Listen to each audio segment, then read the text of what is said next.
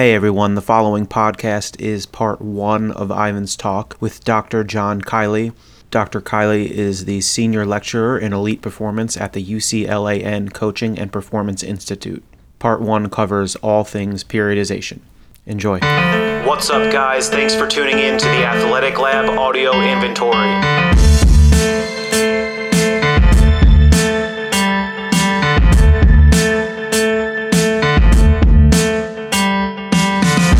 Welcome to Athletic Lab Sport Performance Podcast. Today I'm speaking with Dr. John Kiley.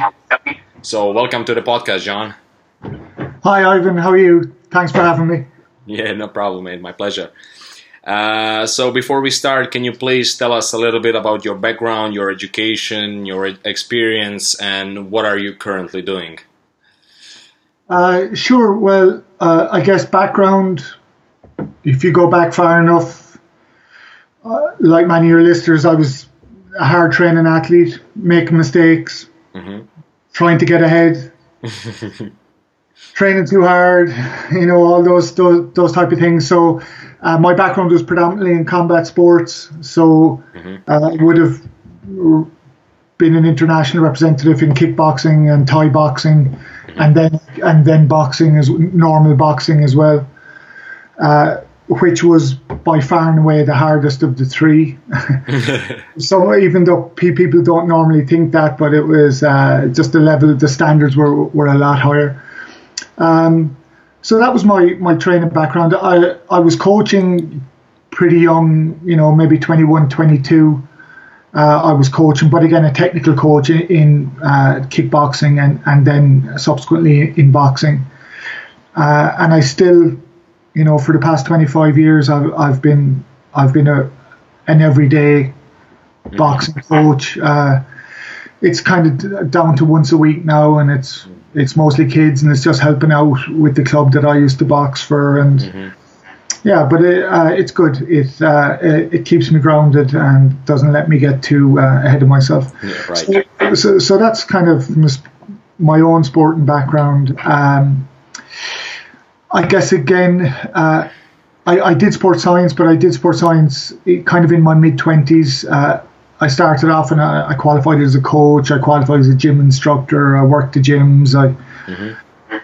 Just that kind of, I guess, deep practical experience. And then when I was around 25, 26, I thought I'd have a go at this thing called sports science, and did a degree there. Came out of that, got a job within the Irish sporting system, very luckily working with elite athletes in that system. Around 2001, I went to Edinburgh to do a master's in strength and conditioning. Did that, back to Ireland. Had a kind of a portfolio of jobs. I worked with Munster Rugby as a power consultant, power training consultant.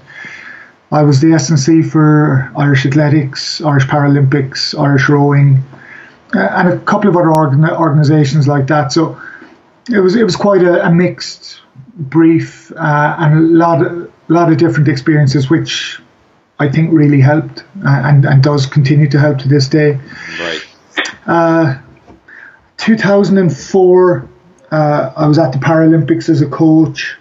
2005, I was at the Paralympic World Championships, and somebody mentioned to me, one of the British team said there was a job coming up as the head S&C for UK Athletics. Maybe it's fly, so I applied for that. Ended up getting that job, and then spent a few years working with GB Track and Field, which was, again, phenomenal experience, phenomenal athletes, some phenomenal staff. So just a great learning experience. So my brief was pretty much oversee what was being done with the kind of top 15 podium hopes for Beijing, and then to work with a couple of the key athletes myself on a kind of weekly, day-to-day basis. So what I ended up doing was working predominantly with those athletes who were realistic podium hopes but had a history of injury. So I guess what you'd call, certainly from an S&C perspective, interesting, but also challenging, and we had a couple of great successes, and then we had a couple of failures as well. But again, a really, really good learning experience. Right. Fast forward from there, and then around 2011, I've been living in Britain for six years or so. Wanted to move back to Ireland. My partner was back here. So I was looking for a job where I could stay working kind of in the British system, but I could live in Ireland. So a university came in and offered me a job where I could pretty much work from the room I'm in now on Skype, as I am now, and just pop over and back to the UK when needed. So I work in the university, but I don't lecture. I work with professional doctorate students who are people kind of like yourself. They're out in the sports world. They're really interested in pushing boundaries. They want to do some significant type of professional development, have ideas, not sure what to do, maybe don't want to be too academic. And what we do is we take those practical questions, we formulate them in a way that they can investigate the value of their ideas and document them, and they get a professional doctorate for that. So it's the same level as a PhD as regards academic credit, but more practically focused. So that's really interesting. I work with people in professional football, professional rugby, all kinds of sports, as well as military, both physios and physical trainers. So that's really interesting. So just my last bit, just to bring us up to date. One of the, I guess, the conditions of my job was that I could continue to contract out to sport, to work on a practical day-to-day basis with athletes. So in 2013, I did a lot of work with Laura Massaro, who was the world squash champion that year, British Open champion, fantastic athlete. Really did. I think we did a lot of good work together, and really enjoyed that. 2014, Irish Rugby asked me to work with them during Six Nations competitions. So I worked the Six Nations 2014, 2015, 2016, and I went to the 2015 World Cup with them. And again, phenomenal experience, phenomenal athletes, and great backroom staff. So again, just a really good learning experience and a different environment. This year then, I know we talked just before we came on, I go to training camp with the Egyptian football team next week in the run-up to the World Cup in Russia in June, and then I'll go into Russia with them in June, and that's pretty much where I am. So I guess on top of all that, I'm doing a bit of writing when I can, try to exercise my brain, and trying to keep my hand in on the practical front as well. Awesome. Such a huge background and a huge amount of things that you're doing right now, and that then you're probably going to do in the future. Well, I hope so, but I wouldn't take anything for granted. Okay, John, so obviously we are going to talk a lot about periodization today, so please, can we start with what periodization really is, and can we strictly define it at all? Oh, I mean, that's a great question, and I think it will set up the rest of the conversation, because periodization, when it kind of at least come into the Western consciousness, was a form of planning that was, I would say, pretty rigidly defined within the Soviet Union in terms of it was segmented, it was sequential, it was modular in the sense of you did this, and then you did this, and then you did this. So it depends what you want to call periodization. If you're going by the original definition, then it is that very modular, very pre-planned, very segmented, very sequential approach.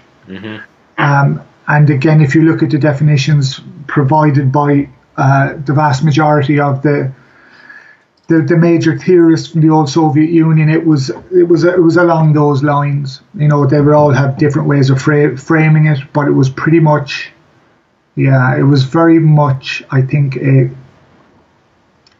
modular, pre-planned, break it into chunks. And again, I think that if we go back to the roots of periodization, as much as you can, because they're entangled, and different people said different things at different times. But the main influence, and I guess the person most associated with the early concepts of periodization within the Western world was Leonid Matveyev. So what Matveyev did he took a lot of data. The Soviet Union, one of the things it did well was it collected data. Mm-hmm. He took data from 3 sports. Weightlifting was one, I think cycling, and either swimming or running. I can't remember off the top of my head, but 3 sports. Mm-hmm. Crunched a lot of data, figured out, well, these were the successful athletes, these were the time frames, and pretty much did a mathematical exercise, averaged everything up, and came up with, here's the best template based on all these data, different sports, different athletes, and so on. Mm-hmm. So when Matveyev's ideas kind of hit, like the first English translation of his core text, The Fundamentals of Sports Training, came out in, I think, maybe 1980, maybe 81, maybe. And I don't know if you've ever tried to read it, but I mean, I have it for 20 years, and it is practically impossible to read. I'm certainly not criticizing Matveyev. It could have been the translation, but it's the kind of text you can read and get the different message from. You can take what you want, in a sense, very much. And it's so often it's cited as a scientific basis for what we do planning-wise, but in no way, I would say, is it scientific. Or if you wanted to be generous, you would say it tried to be scientific, but through a very old lens. So in other words, it was looking at the world through a very mechanistic, very direct cause and effect lens. Mm-hmm. And I think if we are in any way objective in, that approach should be long gone. I mean, that's not the way our biology works. That's not the way our neurology works. We are not machines, not by a long, long shot. Now, I guess the last interesting thing to say about the evolution of periodization is that I think the social ideas on planning were really influential in periodization. We think of periodization as something that evolved from coaching practice and sports science. Right. But another way of looking at it is if you step back, you just think, well, this is exactly the same type of planning that was going on in the 20s and 30s. For example, Soviet Union had its 5-year plans, China had its Great Leap Forwards, and all of these, Ford had his production line. They were all manifestations of the same ideas of planning. It's you break it down, and then you exert control over what you can control, and you do this, and then you do this, and that will lead to this, and then you do that, and that's the most effective way of doing it. Mm-hmm. I wrote previously about a guy called Frederick Winslow Taylor, who kind of pioneered time and motion studies, and his work had a great effect, certainly on Lenin at the time and other governmental agencies. But I think the error they made was they took something that worked in a simple machine shop environment where you're working on simple projects, mm-hmm. and they applied the same logic to hugely complex projects. And the result was crazy inefficiency. Just absolutely, really short-sightedness, errors that in some cases cost, millions of lives or millions of pounds or whatever the currency was. But again, it was this application of simple planning, something that worked in a simple scenario and apply that to a complex scenario. So I think that has to be there as the backdrop then the coaches and the scientists of the 40s, the 50s, the 60s. This was their backdrop. This is the way they've nearly been educated to expect these are the rules that good planning follows. So what we need to do is now let's put training into this same type of template.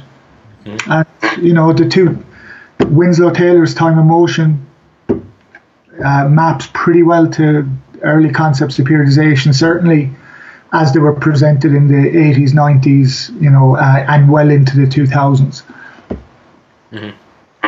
Excellent. John, why we have a problem of getting back to the history and checking the rationale behind some concepts and quote-unquote truths, because I think that most of them do not stand anymore. Can you please expand on path dependence concept that you wrote about? Oh, well, the path dependence concept is something that I came across. There's a linguistics professor I forget where in the States, but a guy called John McWhorter, and he wrote about it on a site called theedge.com. It's run by this kind of giant brain philanthropist, entrepreneur guy called John Brockman. And he's kind of one of these US West Coast intellectuals that was an early adapter of kind of internet technology and so on. So every year he asks all these other giant brains a pretty straightforward question. And then he publishes them on his site, their answers, he publishes them on his site. And every now and again he brings out a little book of them. And I don't know how I came across it, but I came across this. John McWhorter talks about, and I think the question was, what is the single concept that you think, if everyone knew about, would change their perspective? I don't have the wording of it exactly right, but that was the nature of the question. So McWhorter writes about path dependence.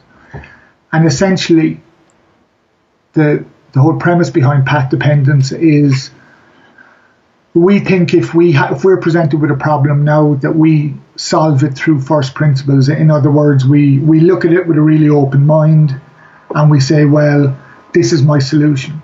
But what path dependence says is, well, actually, we don't look at problems with an open mind necessarily. We look at them through the lens of how we might have solved similar problems, previous similar problems in the past. Now, the classic example, and the example McWhorter uses, is the QWERTY keyboard. And everyone probably knows the story at this stage, but when QWERTY, the reason the keyboard is arranged like that was to separate the most commonly used letters. So if you struck them in close sequence really quick, there wasn't a mechanical jam. The little typewriter arm would come up, go down. Right. You're typing slow, it's fine. You're typing really quick, and it jams. So, in a sense, QWERTY was making it a little bit more awkward to type. So it slowed you up a fraction, and that stopped mechanical jamming. Now, the reason why that's an example of path dependence is after the mechanical constraint vanished, the solution to that previous problem persisted. Still persists, and I'm looking at my laptop now and I'm looking at QWERTY. Obviously, it would take way too much to change it now when we're all used to it and so on, but it's just an example of how the legacy of something that was appropriate at some distant time in the past, that legacy persists and exerts an influence on how we think and how we solve problems. And sometimes that influence is unquestioned. And I guess that's the whole thing, and that was the whole point for me of raising that illustration in that periodization piece I wrote, was just, sometimes we get into these arguments and these battles about periodization good, periodization bad, or this planning or that planning. And I'm thinking, that is not the point. The whole point is, I think, when we need to plan for a team or for individual athletes, we need to look at it as a unique situation and not just re-employ solutions that we used in the past. Right. I hope that makes sense. Yeah, of course. Now, but I think the thing is that we all think we do that anyway, but sometimes it nearly takes an extra little bit of effort to push back and say, hang on. Let's not just fall into this routine. Let's not just do, okay, we start here and we're going to use 4 weeks and, every 3 weeks hard, 1 week easy, or whatever it is. Let's think, what is the best context-specific solution that I can find for this particular job or this particular team? And I think that, and again, that was my whole reason for using the path-dependent illustration. It's that how much of our thinking is kind of running along tracks that we haven't created, that were created for us by history, basically. Yeah. So that was my contention that, hey, don't get me wrong, I love reading what the old coaches did, and some of them were so intuitive and so insightful without all the advantages of technology and the scientific advances that we've had.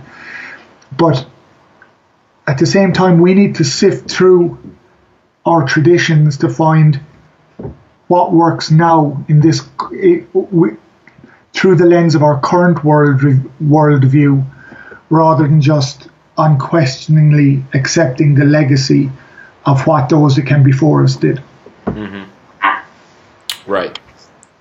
Going back to the periodization, when I was an undergrad student, we had one subject at our faculty that was called, and probably still is, training theory and methodology, that was heavily influenced by Tudor Bompa. And basically, professor would ask you to develop, on exam obviously, the professor would ask you to develop a certain training plan for an athlete from a different sports or disciplines, or even worse, to design a half year or a 1 year plan for a team. So you had to say when would you develop certain ability and why. So in a sense, you would have to put everything in order. No one taught us how to deal with chaos, how to deal with uncertainties that are, in the real world settings present all the time. So please, I think that stress is really important over there, and stress, training stress, life stress, and everything related to stress. So, because you wrote a lot about it, can you give us a brief history of stress and what problems can we find in the early research on stress? Basically, how it all started and how is it related to periodization? Okay, so, all right, that's a big question. So let me see. Yeah. So, all right, so everybody who ever read anything about periodization has come across the name Hans Selye. He's mentioned in, pretty much all the major periodization works. Now, Selye is also known, or, he's primarily known as the father of stress, of the science of stress. Selye was a medical doctor, and he kind of moved from Europe to Canada in the 1930s, early 30s, was looking for something to research. People had just discovered cortisol. It was corticosterone in rats, in other mammals, but the equivalent of cortisol in humans. So, he started studying that. So basically, his job was to be nasty to rats and see what happened. So he didn't set out to do that, but what he set out to do was he would inject them with this hormone, and then others he wouldn't inject. He wouldn't inject the active hormone. He would inject the placebo. Not placebo, but an inert substance. But yet he found towards the end of his studies, after his 2 or 3 months or whatever it was, all the rats were kind of ragged. They were all losing hair and they were all unhealthy. And eventually he kind of figured out, because that was bad news for him, right? Because he wanted the experimental group to demonstrate big changes in something, and the control group not to change it at all, but they were both in poor health. So eventually he figured out, well, actually, maybe the problem with the control group, that every day he was chasing them around the lab and jabbing them with this giant needle. Mm-hmm. So maybe there was something else going on. Maybe it was the physical stress of being chased around and then getting severely hurt by this, giant person, and then thrown back in the cage. So over time, his experiments became a bit more refined, and what he would do is he'd get rats and he'd put them up on the roof over the ice cold winter in Canada. Other rats he'd put in a kind of in the boiler room, so it was really roasting hot 24/7 all season. He'd get them to run on treadmills, until they collapsed or couldn't run anymore. And he did all these kind of things. And then his measurement tool was really blunt. What he would do is he would sacrifice the rats at the end of the study, take out a couple of glands, grind those glands up, and then weigh them. And what he found that certain glands were increasing dramatically in size, and to cut a long story short, regardless of whether he froze the rats or heated them or exercised them or just chased them around the room and stuck them with needles, they all demonstrated the same symptoms. So that's where he came up with this thought of, this is a general adaptive syndrome, the GAS. And again, that's the other that's mentioned to this day, is mentioned in all the periodization reviews that you see.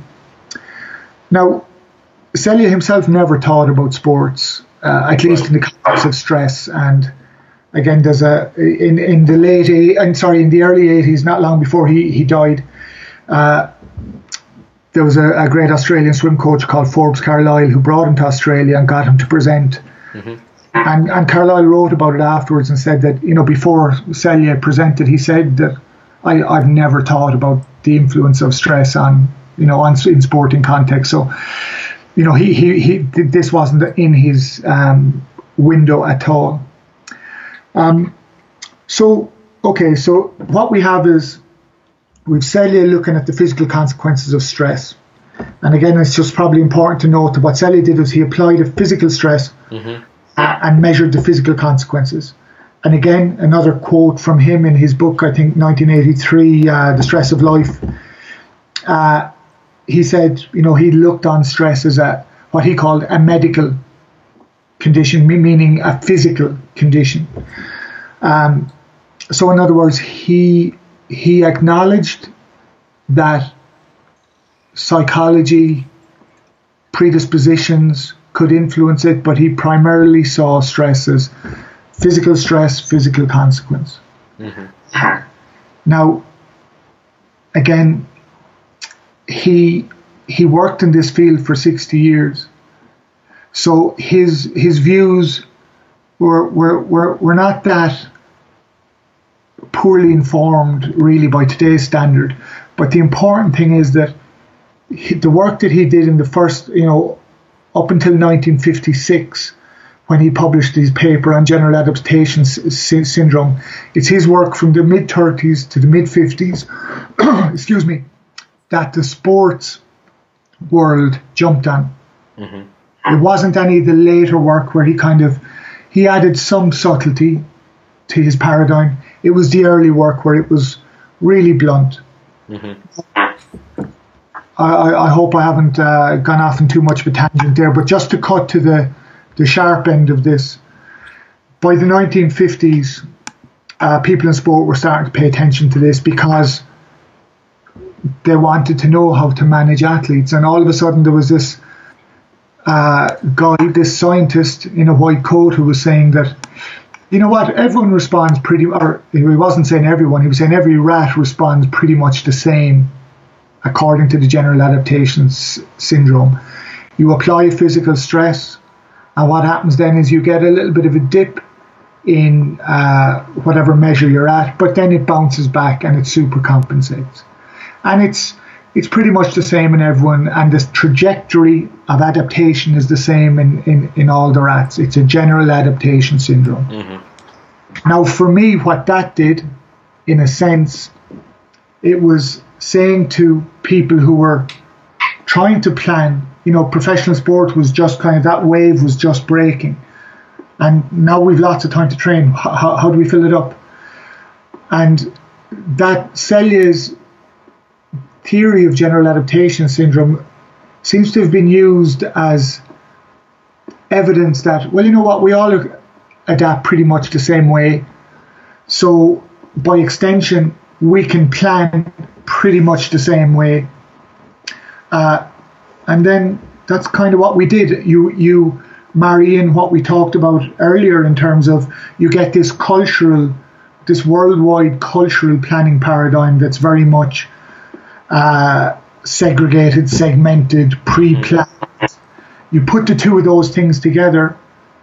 You add in some training data a la Matveev, and you pretty much have periodization right there. Mm-hmm. Now, obviously, as you know, different theorists, predominantly ex-Soviet Union, Verkhoshansky, Bomba, etc., came in, and everyone had their own flavour.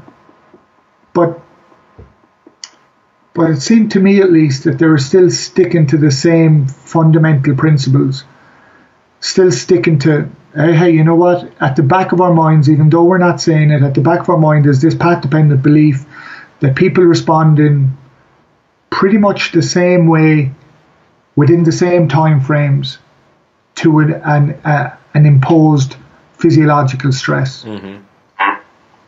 And that doesn't happen. That's, if we look at contemporary evidence, you think, well, actually, that's not the case. So, and again, back to path dependence, what I see when I look at all that is, we took the information that was available to us in kind of the mid-50s, we put it together in what was a sensible way in terms of it fitted in with the cultural paradigm for planning and so on, and we got periodization out the other end. Right. And we've been justifying it to ourselves ever since. But hang on, maybe it's a path-dependent phenomenon. So shouldn't we investigate its roots? Shouldn't we go back and look at it now? Shouldn't we see if Selye's theories, a la 1956, if they still hold up?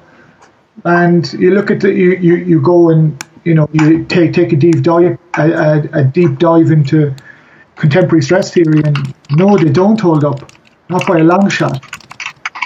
Mm-hmm. So from that perspective, what do we do? Do we need to reevaluate, or are we too emotionally tied to the planning paradigm that we grew up with? Are we too emotionally attached to that to kind of have the nuts to go, actually, maybe that doesn't work. Maybe I need to reevaluate this. Maybe I need to build in some new way of thinking about this problem. Right.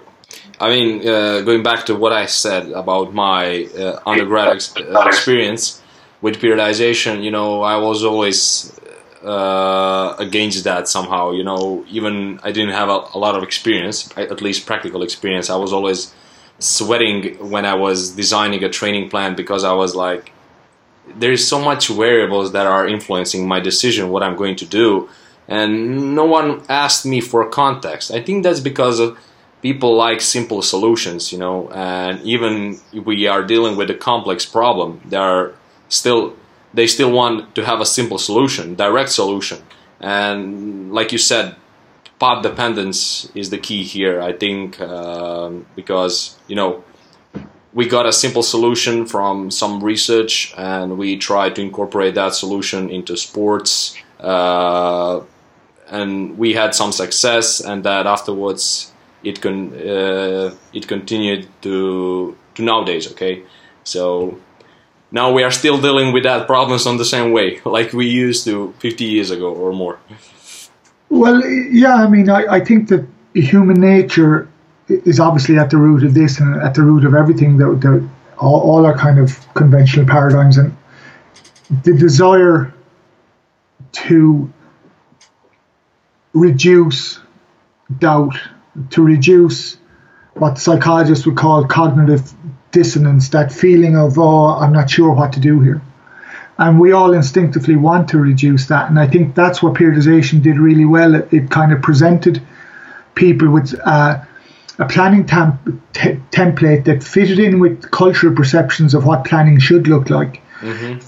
Fitted in with the kind of the very blunt scientific lens that was applied to it. And then there was some really, there was some scientific kind of magic tricks that people played. If you look, for example, I think this is a really good example, but there's at least 3 different periodization theorists. There's certainly Verkhoshansky, certainly Matveyev, and I think Zatsiorsky as well. They all came up with the best time frame for a microcycle is 4 weeks. Who knows? Maybe not. But they all came up with 4 weeks, and they all came up with completely different explanations as to why it should be 4 weeks. Right. And they were all kind of really, really pseudo-scientific. It's to do with the half-life of training evolution. You know, I work for university. I have no idea what that is. Yeah. I forget the other 2. I don't have them on the top of my head, but they were similar. It was pseudo-scientific terminology, and hey, you know what? Because it's coming from the periodization guru, that's science. So I don't need to think about it. It's closed off. 4 weeks is the best. So I think there's a lot of that. There's a lot of that search for simple solutions. Now, for me, I don't think there's anything wrong with simple solutions, and I actually think that what we should be striving towards with training planning, training management, training modulation is trying to find simple, what's kind of nearly the simplest unit of information that I can get, the simplest unit of useful information that I can get that adds insight, that allows me to make the decisions I need to make on an ongoing basis to make sure that this training is, 1, optimally, positively adaptive, and 2, doesn't pose an injury risk. So it's, for me, you know, if I'm sitting down to plan, it's like, what are the simple guidelines that we can put in place? Now, my guidelines are very different to the traditional periodization guidelines, which were, again, very mechanical. It was all about, it was nearly always this quest for the best program, and there is a best program, and only I can find the answer to this best program. And then the program is specced out in sets and reps and times and how often and so on. It's specced out empirically. It's written down in numbers, effectively. I don't buy that. I think a fundamental shaping factor for any athlete program should be, what does the athlete think?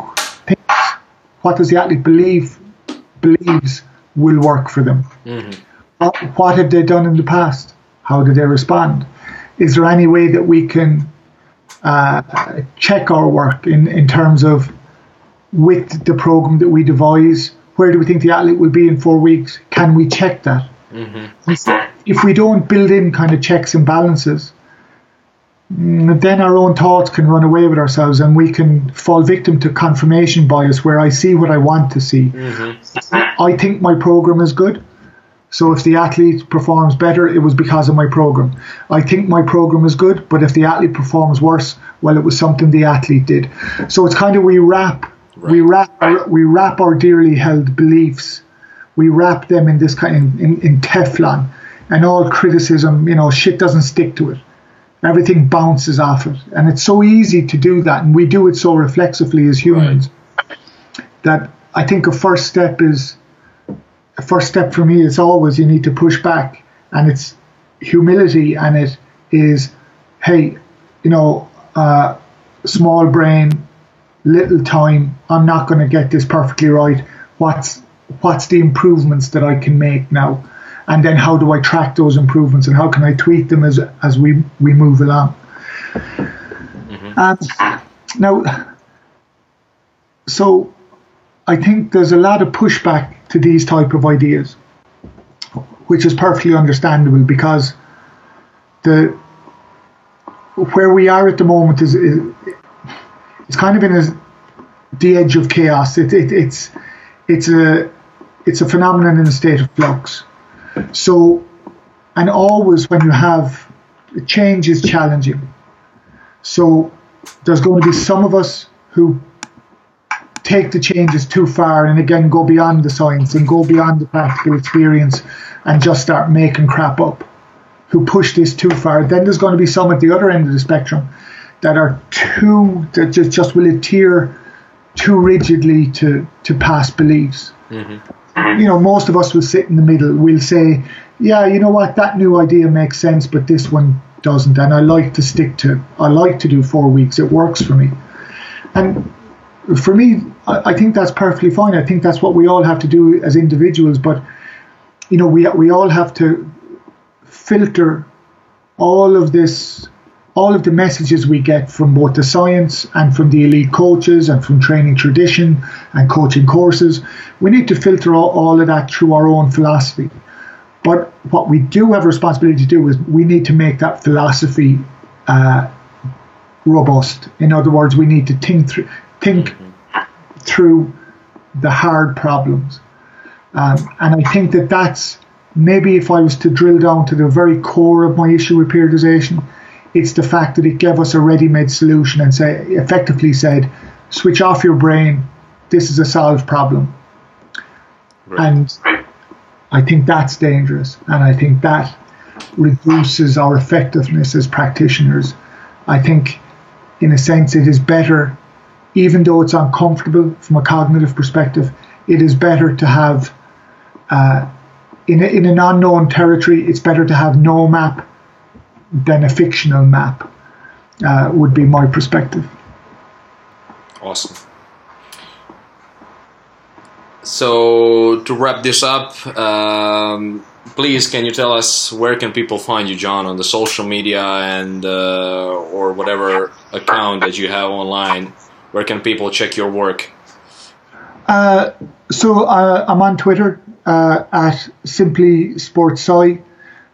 And yeah, I'm a little bit infrequent on there at the moment, but yeah, I am on that, and I enjoy networking on Twitter. So that's probably the best place to reach me. I'm happy to give out my email. It's jkiley@uclan.ac.uk. If anyone has any kind of thoughts, questions, comments, criticisms, it's all good. Please send it on. Great. I really appreciate your time here, and it was awesome conversation with you. And I'm really looking forward to the part 2 with the practical application with all of these stuff that we covered in this 45 minutes. My pleasure, yeah. Ivan. I enjoyed the conversation as well. Alright guys, that's it. Thanks for listening. If you like this, you can rate us, you can share this with your friends, and if you have a question, go to Facebook, Instagram, Twitter, Anchor, anywhere you can find us. Drop us a DM and we'll try to answer it when we can.